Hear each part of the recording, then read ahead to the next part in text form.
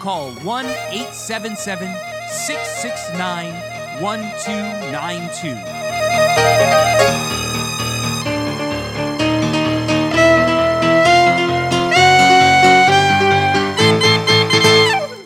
And I'm Howie Silberger. Welcome to the Howie Silberger Show, right here on the True Talk Radio Network. Our lines are always open. You can give us a call, 1-877-669-1292. That's 1-877-669-1292. I'd like to welcome the listeners that are tuning in from around the world.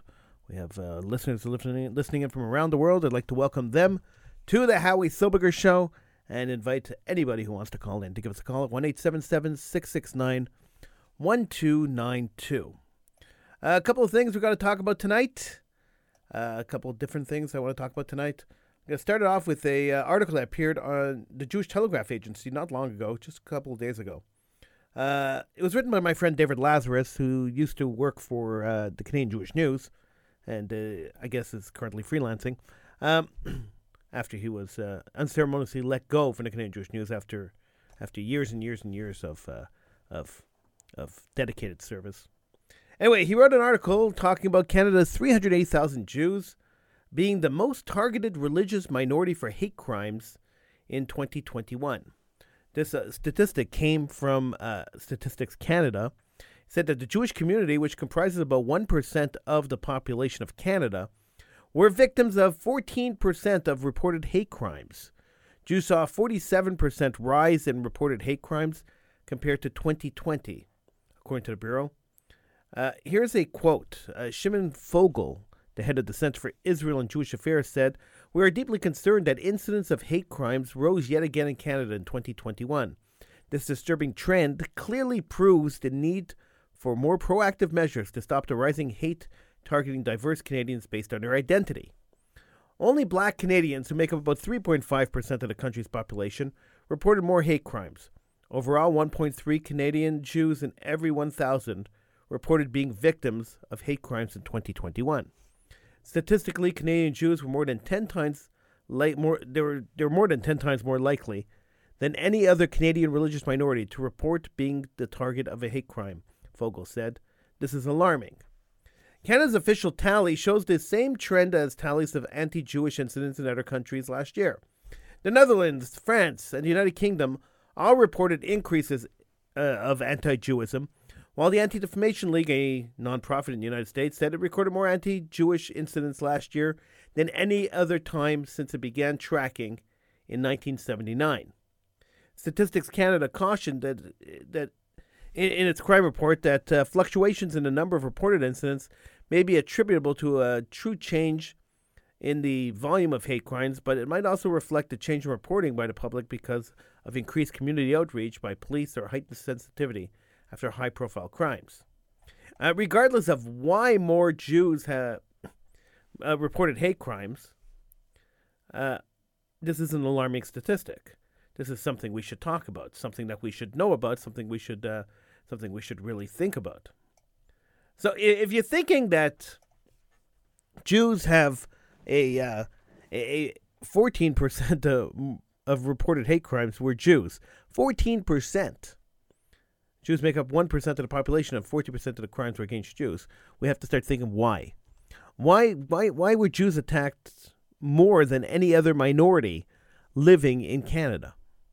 Now, if you have an idea on this, you can give me a call, 1-877-669-1292. I'd love to hear what you think. I'm going to tell you what I think, but I'd love to hear what you think, so please feel free to call in, 1-877-669-1292, if you want to get on the conversation. So why are Jews the target of more hate crimes in Canada than any other minority? The answer to me is simple.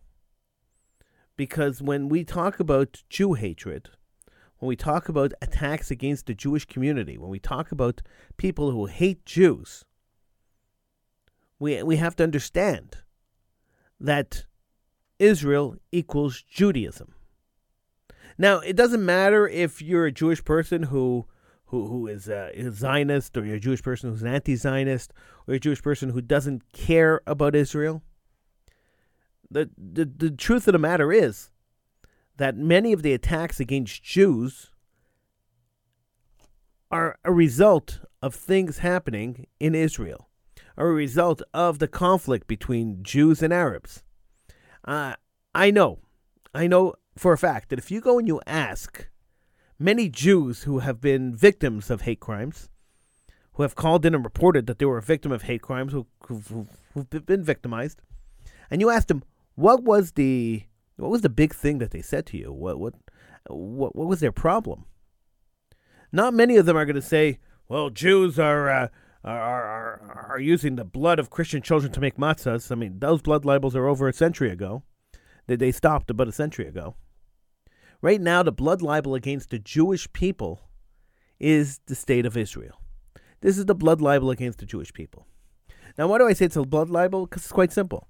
Many, many, many Jews have been attacked. Many Jews have been killed due to misinformation, disinformation, intentional propaganda against the state of Israel.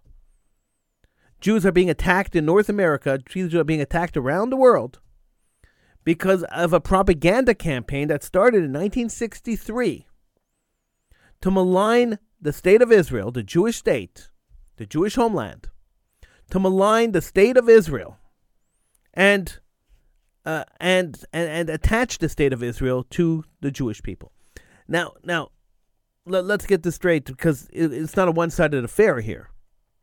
So as the Arabs were building their propaganda campaign and creating a fictional people called the Palestinians, a people that were created in 1963 by the Arab League when they hired an Egyptian man named Yasser Arafat to form the Palestinian Liberation Organization, liberating a people and a land that never existed in the history of mankind.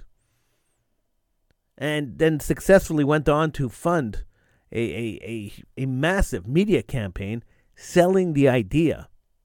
Media responds very well to money, and they responded very well to Arab money, selling the idea that that Jews came and displaced the indigenous people of the land of Palestine, which never existed as a country. That propaganda campaign that started way back in the 1960s created a nation of people. Now, today we can't deny that there's a nation of people, even though they have a fictional background, even though that they were created on as pawns to try to destroy the state of Israel. We can't deny today that they exist. There's third, fourth generation of people who grew up with this identity. We have to understand that this identity exists. And we also have to understand that the lies that were made up over the years concerning the state of Israel, that Israel is committing genocide, that Israel is abusing the Arabs, that Israel is occupying land, all these fallacies, all these fake things that were made up, all this propaganda that was made up over the years, has affected the way non-Jews look at Jews in the diaspora. There's not even a question about it. It has affected the way non-Jews look at Jews. Now, whether you're a pro-Israel, anti-Israel, it doesn't matter. If you're Jewish, you're equated to Israel. It doesn't matter if you what your personal belief is. And that's how deep entrenched this hatred has been pounded into people through the media. I teach a course on media deception and propaganda in the media. And if you took my course, which will be available publicly sometime soon, I'm still working on how to do this. But if you take my course and you come and you actually watch what I'm showing you, you will see clearly that the media's propaganda campaign against the state of Israel and against with other things too, but I would focus. Well, it depends on the audience. I'd focus a little bit on Israel if I was a Jewish audience. The media campaign against the state of Israel has changed the attitude of people towards Jews. Now, I'm not saying the Jews were the most loved people in North America before that. I'm not saying the Jews will be the most loved people in North America ever. But the level of hatred towards Jews increased, substantially increased, after the creation of the Palestinian Liberation Organization. It's a fact. You just got to take a look at history. So, if Jews are being blamed, Jews in the diaspora are being blamed for the perceived sins of Israel, then an attack, a 14% rise in attacks on Jews, seems seems normal. This past year, there's been a lot of conflict between Arabs and Jews in Israel. So a 14% of when 14% of the hate crimes reported in 2020 were against Jews, it seems awfully plausible as a result of things happening overseas. Is it right? No. So how do you counter this? Well, you see, like I said, it was a two-way street, because in the late 1960s, when the Palestinian Liberation Organization was created and the Palestinian people were created, and they started selling this fake story about the Jews displacing Palestinians, and this was ancient Palestine. It's all baloney. It's all fabricated. It's all a propaganda campaign to try to destroy the state of Israel. But once that was established, the Jewish community responded. But they responded in a way that confuses me. It's confounding to me even today. It's absolutely confounding, because we continue this response, and it's totally confounding to me. So what the diaspora Jewish community decided to do, and this happened right across the entire North America and parts of Europe. It seemed to have been a mass decision made by the leadership of the community outside of the state of Israel. What they decided to do, and I'm talking about the community that's more modern. I'm not talking about the Orthodox community. That was a totally separate reaction. But the modern community, what they decided to do was they decided to remove teaching Judaism as a religion in schools, and started teaching Zionism as the new Judaism. So what do I mean by that? Jewish schools would teach Zionism, love of Israel. Israel is Judaism. Israel is Torah. Torah stands on Israel. Israel stands on Torah. Organizations like B'nai Akiva would come into schools and they would create this atmosphere that Israel is the most important country in the world, that Israel is the place to be, and that Israel is the Jewish state, and we must support the Jewish state with all our heart and all our souls. And this is the propaganda campaign that the Jews started amongst Jewish kids. And it worked. It worked really well. And for the longest time, until today, when you ask a kid in a Jewish elementary school, or you ask a kid in a Jewish high school, to bring something Jewish to show and tell, or to bring something Jewish to show to class, there aren't very many children who are going to show up with a tallis or with a pair of tefillin. No, you're not going to find that too much. You're going to find Jews coming with Israeli flags, coming with some tchotchke that their parents picked up in Israel, something related to Israel. This is what you're going to find when you ask them to bring something Jewish. And when you point out to them, that's not Jewish, that's Israeli, they get angry at you. They get angry at you because their entire Jewish identity was built on the state of Israel. I am Jewish because the state of Israel exists, they were told. If the state of Israel did not exist, the Nazis would come back and destroy us all. The only reason we exist anywhere in the world is because the state of Israel has an army that could defend us. This is what they were told. This is what they were taught. I know it because I was there. I was taught the same thing. As I was growing up, I was told the exact same thing. The Jewish community exists anywhere in the world. Jews survive because the state of Israel has an army. If the state of Israel didn't have an army, the non-Jews would come and wipe us out. Wipe us off the face of the earth. We'd be gone. That's what I was told. And that's what all Jewish children are told. Now, I don't know if I'm revealing a state secret here. I hope not. But that's the truth. That's the honest truth. And because Jewish children are taught that their Jewish identity is interweaved with Israeli identity. Look, it's gotten even to a point where there was a huge argument not long ago in the Jewish community about whether anti-Zionism is anti-Jewism. That was the big debate. If somebody's anti-Israel, does that mean that they're anti-Jewish? Now, the end result was that the community decided at some point that yes, if you're anti-Israel, you are anti-Jewish. So every time somebody makes an anti-Israel comment, the Jewish community comes out and says, there is an anti-Jewite. That's a Jew hater. It's not necessarily true, but that's what they yell. They yell, Jew hater, Jew hater, Jew hater. And sometimes the guy says, hey, I'm just criticizing the state of Israel. No, if you criticize the state of Israel, you're a Jew hater. it's not real. It's not true. I've criticized the state of Israel many, many times, but you're going to find less of a Jew hater than I am. I'm not a Jew hater at all.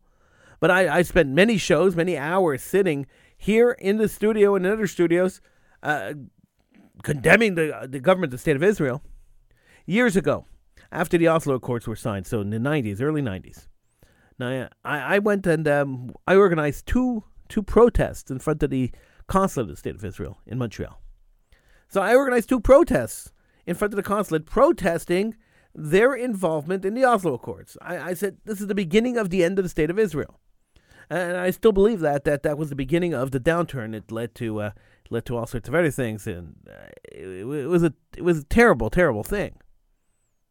And so I went and I protested in front of the Israeli consulate, saying we disapprove. As Jews, we disapprove. A local pulpit rabbi came to me and called me an anti-Jewite. He says, if you're protesting against no Jew in the diaspora has the right to protest against the state of Israel. I said, well, one second. Let me understand this. So for years and years and years, I was raised with the understanding, this is what was taught to me in school, this is what was reinforced in synagogue and reinforced everywhere I went. It was explained to me that as a Jewish young man, I have to support the state of Israel unconditionally. No matter what they do, I have to unconditionally support the state of Israel. Because all Jews could go back to Israel. We're all part of Israel. Israel's part of us. We're all part of Israel. That's what I'm told. That's what I was told. I grew up learning this. So if that's the case, that we're all part of Israel and Israel's part of us, then why can't I criticize Israel when I believe they did something wrong? Why can't I criticize the government of the state of Israel when I think that they did something detrimental to the Jewish people or detrimental to the state of Israel? If you want me to believe that one is equal to the other, then why can't I criticize? I could praise it and I could criticize it. So if I'm part of the big Jewish experiment, then I have a right to talk about the big Jewish experiment. If I'm not part of the big Jewish experiment, then why are you telling me I am? And this is the big question I had. Nobody's been able to answer this question, by the way. So if you want to answer me, you can give me a call. 1-877-669-1292. That's 1-877-669-1292. Join in the conversation. I'd love to talk to you. So here we are. So I was at a crossroads. As a kid, I was at a crossroads. I said, all right, I protested. Now I got yelled at by a rabbi. The rabbi yelled at me and said to me, how could you do that? You are if you're going to protest the state of Israel, you are an anti-Jewite. And I said, I'm not really an anti-Jewite. I love the Jewish people. I am part of the Jewish people. Jews are my people. I love the Jewish people. I've devoted my entire life up till then, even up till today. I've devoted my entire life working for the Jewish community, fighting for the Jewish community, getting on the radio and arguing for the Jewish community and fighting for Judaism. Now, when I say fighting for Judaism, I don't necessarily mean the state of Israel. I mean Judaism as a religion, Judaism as a culture, Judaism as a living, breathing entity. I spent the majority of my life in the public, on the forefront, fighting for this, fighting to protect Judaism, fighting for Jews to protect themselves, fighting for Jews to get more involved. This is all I've done for years. Yet, there are Jews who are still calling me anti-Jewites, still calling me names, still not talking to me because they disagreed with something I said on the show. That's fine. I mean, you don't have to agree with me. And the reason I have open lines is, in case you don't agree with me, you can always feel free to call in. The lines are always open, 1-877-669-1292. Lines are always open. You could always feel free. If you disagree with something I say, even if you agree with me, you could call in. We could talk about it. That's why I have open lines. It always bothers me. It bothers me just so much when I go through a show and I get 1 call, 2 calls, 3 calls sometimes, and then I get 15 or 20 emails or messages on Facebook or text messages of people yelling at me. How could you have said that on the show? Who are you? Who do you think you are? What are you talking about? When I get those messages, it infuriates me. The reason it infuriates me, it just means to me that they listen to the show. Now, I'm not talking about people who listen to the show on the podcast or people listen to the show on a replay. I'm talking about people who listen live to the show and then didn't call in. It infuriates me when they comment, minutes later on social media or wherever, they comment and tell me that they didn't agree with what I said. If you didn't agree with what I said, call in. That's why I have open lines. Feel free to use them. I pay for them. You might as well use them. 1-877-669-1292. I'm not even shy about giving out the number. Feel free to call in. So we'll go back to the fact that that Jews have reported more hate crimes than any other minority.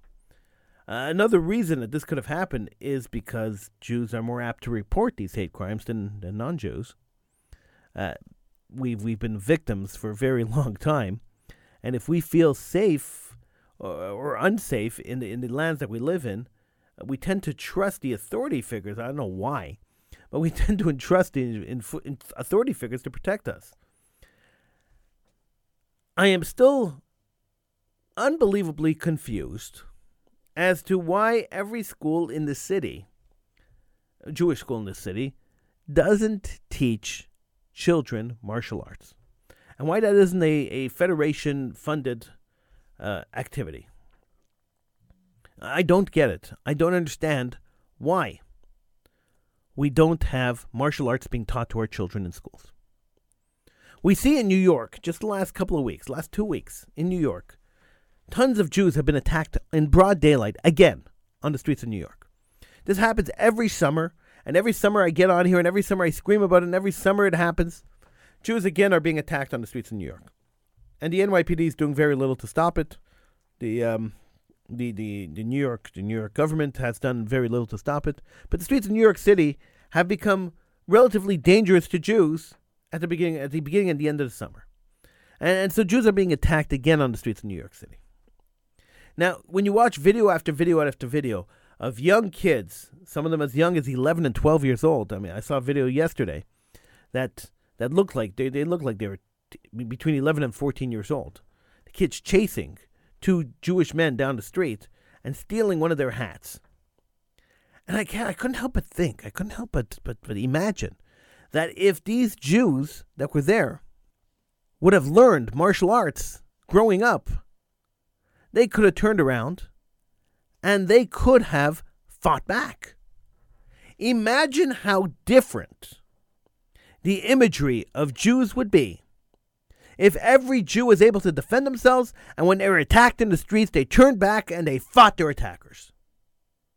Imagine how much less hate crime reporting there would be if the Jewish community grew a backbone and actually fought back.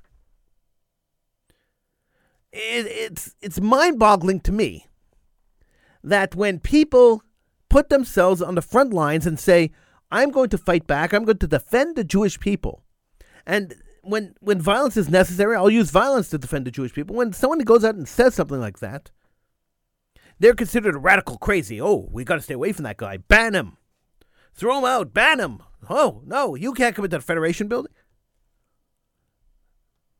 But when someone says, "Hey, we got to negotiate. We got to work it out. We got to talk. We can't be rash," then they're the heroes.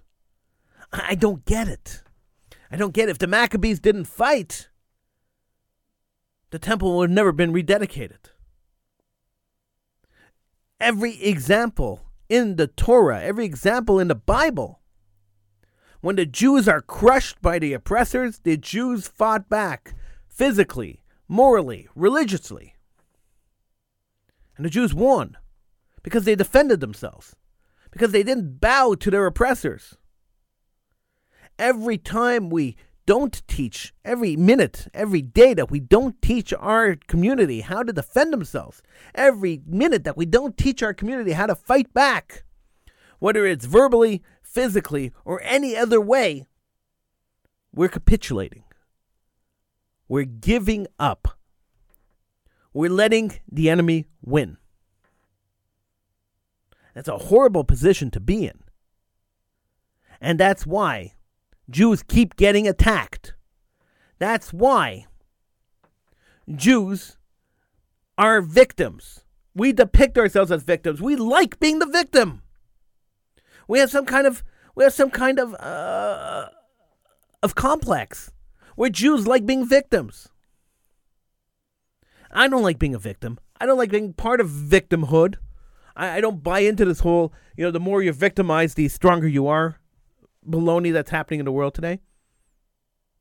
I believe we should be victors. Now, where does this whole victimhood thing come from? Well, it's quite simple. And I know people are going to get upset by me saying this, but I'm going to say it anyway. I've said it before. I'm going to say it again. And I'm going to keep saying it because it upsets people, and that's fine. You can be upset about this. Doesn't bother me. Be as upset as you want. The victimhood imagery of Judaism comes from our Holocaust museums. Comes from the way we educate kids about the Holocaust. Now, it is important to educate kids about the Holocaust. It's important to talk about the Holocaust. It's important that our kids understand that we were oppressed, that we were killed, that we were murdered. They have to understand what the concentration camps were. They have to understand what the crematorias did. They have to understand what the gas chambers were. They have to understand how the Germans were able to convince the entire population of Europe to turn against the Jewish people. Yeah, they have to understand all this. This is stuff that is very important to understand. But you know what else they have to understand? And this is something that we don't teach them, that we should be teaching them. They have to understand that there were groups of Jews who fought back. They have to understand that there was Jewish life in Europe before the Nazis that was destroyed. They have to understand that by us being here today and talking, me and you, if you're Jewish, we are the victors, not the victims. People get angry at me. People get really, really angry at me when I say we were the victors of the Holocaust. I remember I did a show maybe 10, 15 years ago on Radio Shalom. And I made this argument. I made the same argument I'm making right now. That we have to start depicting ourselves as the victors. We have to stop showing piles of dead Jews and bulldozers pushing them into mass graves. We have to start showing pictures of Jews who were in the resistance. Jews with guns, Jews with hammers, Jews with pitchforks, who fought back against the Nazis. We have to start making heroes of the Jews that fought back. There's only 2 or 3 Jews you could name that were rebels that fought back. But there are hundreds of thousands of them that did. And we should be making heroes of those people. Remember the dead, of course. But remember the people who stood up for the Jewish people, who tried to defend us. So a guy calls up and says to me, Howie, you can't say these things. My parents were Holocaust survivors, or victims of the Holocaust. And by you saying this stuff, it's insulting to their memory. It is? I'm not saying let's forget the victims, God forbid. We have to remember that we were murdered, that we were massacred. This is something we have to remember. But at the same time, we have to remember that there were strong Jews out there willing to defend the Jewish people. And they weren't radicals. They weren't crazies. They were people who had conviction, people who believed that you could stand up against injustice, that you could stand up and fight for your rights and fight for yourself. And fight for your people. There were people who believed that there are things that are more important than your life. That you could put your life on the line, you put your life in the forefront and on the line. When your people, your religion, and your nationality and your culture is at stake. When people come up today and say that they want to defend the Jewish people, that they will stand on the streets and they will fight the Jew haters, those people are considered crazies. They're considered lunatics. Years ago, I've told the story before. I'll tell it again. I'm sorry I keep repeating stories, but this is what it is. Years ago, there were little old ladies being beaten up while walking in a certain community in Montreal. Little old Jewish ladies. They were being beaten up. They were being robbed. And so one day I heard that there was an 80-year-old lady who was walking to a supermarket, And on her way to the supermarket, her house was 3 blocks away from the supermarket. She was walking up the street to go to the supermarket. She was attacked by a bunch of thugs. They beat her up, they broke her arm, and they stole her purse. And I said, this is terrible. How could we possibly stand by and allow this to happen? And so I spoke to some of the more active Jews that were in Montreal at the time, and they told me, let the police handle it. Why do you want to get involved? Let the police handle it. It's a police matter. Don't bother me. It's a police matter.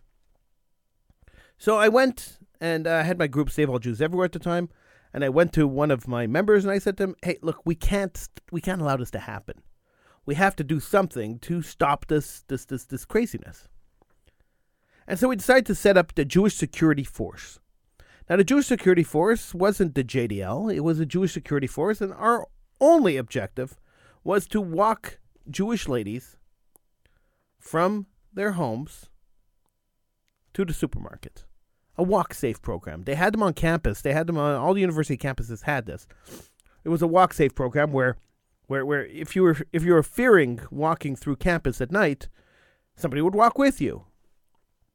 And so this is what we arranged. And we set up the Jewish Security Force, and then we asked for volunteers, for university students to volunteer. And we got about 3,000 people who were willing to volunteer right across the city. And so we started training them in self-defense. We had a couple of people who were willing to train for free, and we trained people for free in self-defense. And they were showing up in droves. We had to turn them away at the door. We didn't have enough room in the rooms that we were renting in order to accommodate all these people who wanted to learn self-defense to go and help protect the Jewish people. Thank God there were so many people who wanted to be part of this. A few weeks after we started this, one of the newspapers got a hold of the story, and they decided to run the story. And they spoke to me, and they spoke to the guy who was running it, and it was a Russian immigrant who was a black belt in Krav Maga, and they spoke to him, and they published the story. That's where the trouble began. Now, the trouble didn't begin with the police. The trouble didn't begin with the thugs on the street. I got a call one day from a detective sergeant at the Montreal Police Force who asked me to come down and see him in his police station. So I went down to the police station to meet with the detective sergeant. He looked at me and he said to me, we hear you're starting a Jewish security force. And I said, yes. And he said, well, what's the purpose of this? And I explained to him, little old ladies are being beaten on the street. And I understand the police have increased patrols in the area, but the police can't be there every second of the day. They can't be everywhere all the time. So when the police can't be there, we will. We're going to be a secondary patrol, not the police department. And if there's a major problem, we're going to call the police. But we're going to be a secondary patrol. We're going to protect the old ladies walking to the supermarket. The cop looks at me and says to me, well, how do you propose that you're going to protect them? I said, well, my people are learning martial arts. They're learning self-defense. And the idea behind them learning self-defense is that if somebody comes to attack them, they could defend the old ladies. They're not there to be aggressive. They're not going to be aggressive. They're just there in case somebody comes to attack the old ladies. Police officer looked at me and said to me, well, you're not breaking any laws, but we're going to watch you very closely. I said, okay. And then he followed up with, if you step one step out of the line, we're going to arrest you and we're going to throw the book at you. I said, fine, you do what you have to do and I'll do what I have to do. And we got up and we left. Well, because that didn't work, a couple of days later, I got a call from CSIS, the Canada Security Intelligence Service, which is the Canadian equivalent of the FBI. And they wanted to meet with me. So for them, I had my lawyer call them and try to work things out, and never worked out, never met with them. But they followed me forever. They were calling me at 3 a.m. They were harassing me. And I was wondering, why are these people bothering me? We're just trying to help the Jewish community. Then I got a call from B'nai B'rith. The exec director of B'nai B'rith called me. He said, could you come down and meet me in my office? And I said, sure.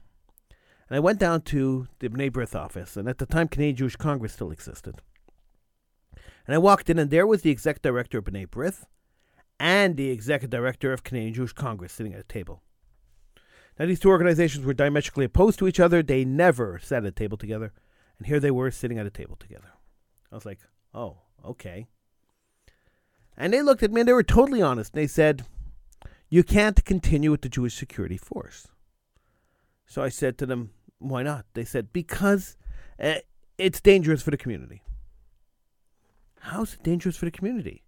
All we're doing is walking old ladies from their home to the supermarket and back to their house, making sure they don't get attacked in very identifiable T-shirts. We were wearing shirts that clearly identified us.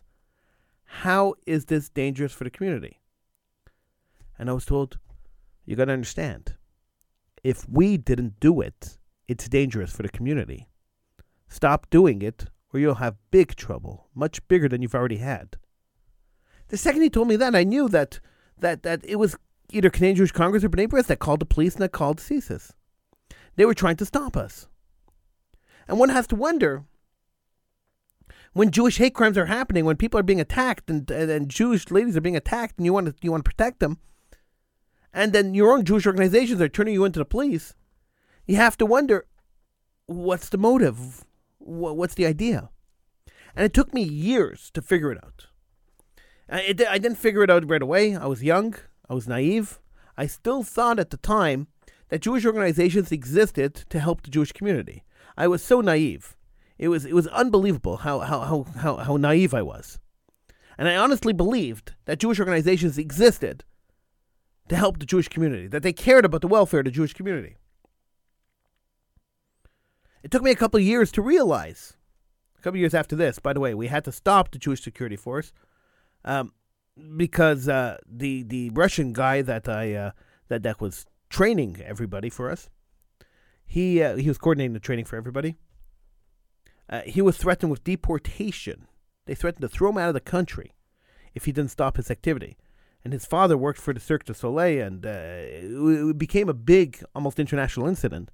So he had to quit the group, and then we had to shut the group down, which is a shame. But it took me a long time to figure out that hate crimes, attacks against the Jewish community, are not discouraged by our Jewish organizations. Oh, we're saddened by this. We're shocked. Excuse me. We're saddened. We're shocked. But we're going to raise more money and be able to protect you.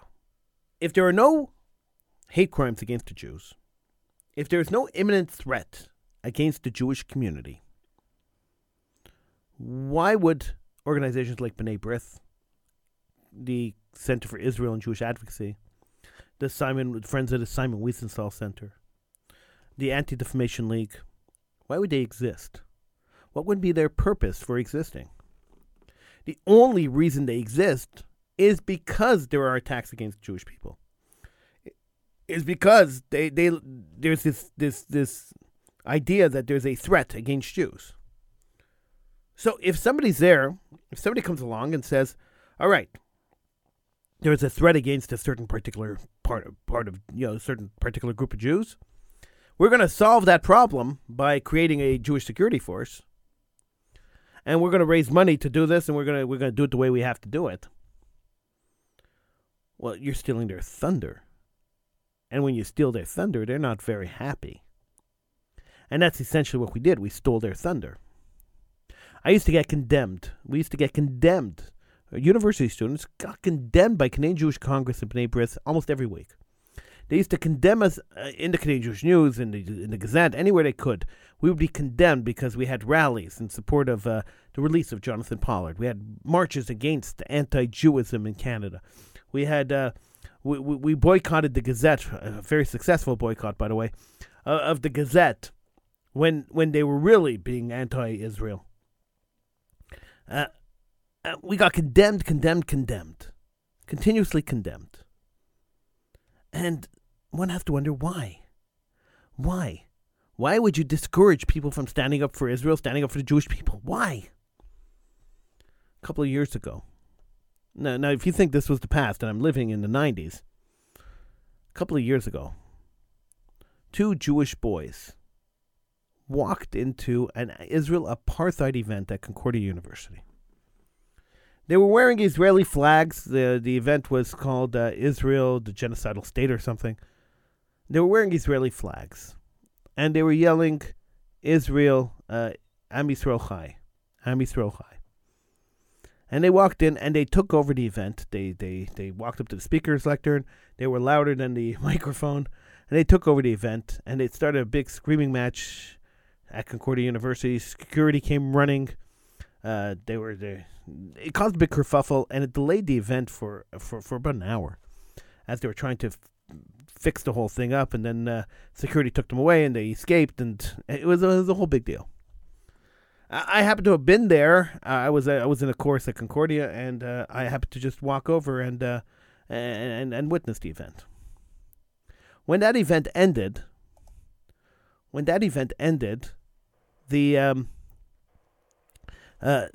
a couple of days later, I ran into one of these pulpit rabbis here in Montreal, and he came to me and he said to me, "Hey, Howie," he says, "why did you organize those guys to go and do what they did at Concordia?" I looked at him and I said to him, "I didn't organize them." He says to me, "Next time you want to organize guys like that, come talk to me first, right? Because, we don't pay attention to these Israel apartheid events because if we give them the attention they want, they get the publicity. So if we don't give them attention, they don't get publicity." So in other words, if somebody's yelling, "Kill the Jew," and somebody's yelling, "I want to kill the Jew, let's kill the Jew, kill the Jew, kill the Jew, kill the Jew," if we ignore them, they'll go away. Well, my experience with our enemies is that's not really how it works. I don't know, I might still be naive. Even my old age, I might still be naive. But in my experience, that's not really how it works. Let's go to the phones. Hi, Fanny. Hey, Howie, how you doing tonight? Oh, I am good. How are you? I'm awake still, so... Oh, I'm sorry for keeping you up, Fanny. I mean, I guess that's my job. On occasion.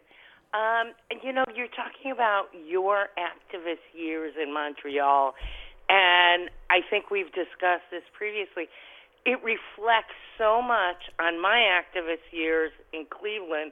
It's like the same types of things. I mean, different things, but the same types of results and reactions. Possibly not. We weren't threatened. We were told to stop doing certain things, but we were never threatened. Not that I'm aware of, but we weren't threatened. But they did make our life difficult, and we made theirs difficult. But one of my favorite stories is, you probably remember the trial of Ivan Demaniak. Yeah. He was from the west side of Cleveland, and the Jews mostly lived on the east side. And, when Ivan went to court for his deportation hearing, a bunch of our Beitar youth group decided we're going to go down there and protest because we knew that the Ukrainian community was going to be out there and they were going to be supporting him. So we went down there. We were told by Federation, our leader was told by Federation, "Don't go. We don't think it's a good idea," yada, yada, yada. We went, and the minute we show up, these guys start throwing their placards down an alley. So that, because the cameras were coming, and they didn't want any of them, us and them, to see the signs that they had up supporting Demaniak. So we're out there with our signs, asking for him to be deported, saying he's a Nazi, the whole 10 yards. And somebody from the Cleveland Jewish News comes and takes our picture. Now, the Cleveland Jewish News is also funded by the Cleveland Federation. Big surprise. Yeah. Now, we were told not to go and not to protest. We did go. We did protest. Our picture was taken, and do you know what they used our picture for? To promote advertising for subscriptions. Pictures of us protesting after we were told not to. Amazing. And us holding signs and the news you need to know in Cleveland, the Jewish news you need to know. And they used it for years. And I'm like, what a bunch of hypocrites. And that's generally what they are. I mean, I just, after those 2 boys went and disrupted the Arab thing at Concordia a couple of years ago. After that rabbi yelled at me, I mean, there were a couple of articles written about it, and then the rabbi yelled at me. I couldn't help but think, okay, so he's yelling at me because I didn't speak to him first because he wanted to do this. I stole his thunder, right? Yeah. So, I mean, this is what it is. Everybody's out there for the ego. Nobody's out there for the community. And this is what really bothers me about this whole thing. Yeah. Well, we did the thing at Pesach and Rosh Hashanah where we stayed in the neighborhood where the butcher shops, kosher bakeries were. We had 2 or 3 people at each store. We helped them take it to their car. We made sure they got where they needed to go. And we did the patrols. We were also told not to go, but we did. It was something we did every year. Did they ever give you a reason why you shouldn't go? It might cause more trouble. How? Because we'll attract the bad things, the bad people. They'll see that we're there, and they'll start up with us. So by trying to help people not get attacked, you're going to provoke more attacks. Yeah. That seems so backwards. Yes. It just seems like such backwards thinking. Yeah. There was a problem in New York in the late 60s, early 70s on the subways where people were being attacked on the subways, and one guy decided that he had enough of this. The police weren't doing anything to stop it, and he formed the Guardian Angels. Now the Guardian Angels didn't attract more people. In fact, when they started beating up the thugs on the subway and sending them to the hospital while protecting other people, the thugs started understanding that the subway is not the place to go to bother people. Exactly, and I remember those incidents. So I don't understand the backward thinking that when you have a strong Jew standing there and saying, no, you're coming to attack us. No, that's not going to happen. Don't get me started on that strong Jew. They don't want us to be strong Jews. We're supposed to be followers and have a very ghetto mentality. And no, I don't buy that crap. Didn't buy it then. Don't buy it now. And it's just not the way I think. Not the way I think either. We need to be strong and Jewish. And set a good example of that a Jew is a good person. Every time a Jew goes and does something, I'm going to use the word naughty, or breaks the law, it reflects bad on the entire community. It does, because people tend to generalize. Exactly. And when we make folk heroes out of criminals, that sets a really bad example for the community, and that happens a lot in the Jewish community, unfortunately. Yeah, it does. It's a shame, Chaval. What are you going to do? Yeah. Well, what you do is, as individuals, we could change it. One person could change the world, as they say. What's that girl, Malawa? Yeah, it's just an uphill battle. That's it. Yeah. It's I've been screaming on the radio for almost 28 years, 29 years, and I don't think I've changed. I don't think I've moved very much in all these years. You've made people uncomfortable, and you've made some people think. Yeah, that's pretty much it. But I mean, if I can make one person think and change their opinion, and try to encourage, I mean, that's all I could ever hope for, right? You may have. Sometimes you never know. Then all these years on the radio were worth the effort. Yeah, you keep the community informed. I try. Fanny. Yeah, so what's the story with Radio Shalom? They sold their license to a Christian radio station. It is extremely sad. Radio Shalom's the story of Radio Shalom is extremely sad.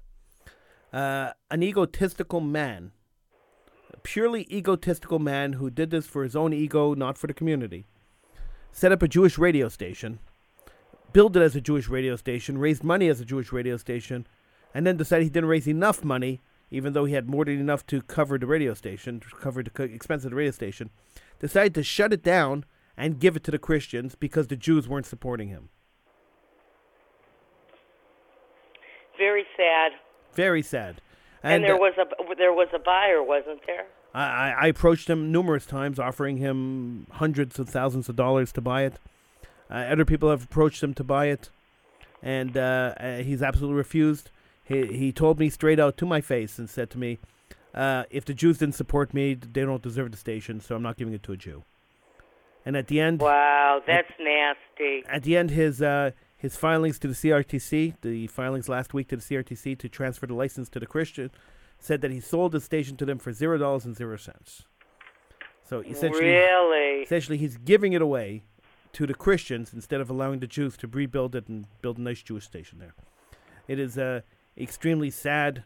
It is extremely it's pathetic. It's petty, and I'm almost embarrassed at the moment. At this point, I'm almost embarrassed to say that this show was on that station for a while. That we were duped into the scam. Well, it kind of sounds like I failed. I'm not going to let anybody show that they can actually do it. Yeah. So, I mean, an egotistic, he held the license hostage. Even though he was renting it to the Christians, he held the Jewish license hostage for years. As we asked him to give up the Jewish license, just get a Christian license. Change the aspect of your license. Somebody else could apply for a Jewish one. He refused to change the station away from being a Jewish station for years and years and years, and held the license hostage just to give it up to the Christians. So there you go. Well, you're not allowed to have more than one Jewish station at a time? The CRTC would never approve more than one, especially if one station was failing. They wouldn't approve a second station. What makes you think you succeed when he failed? That's the attitude. How many Christian stations are there in the city? Just one.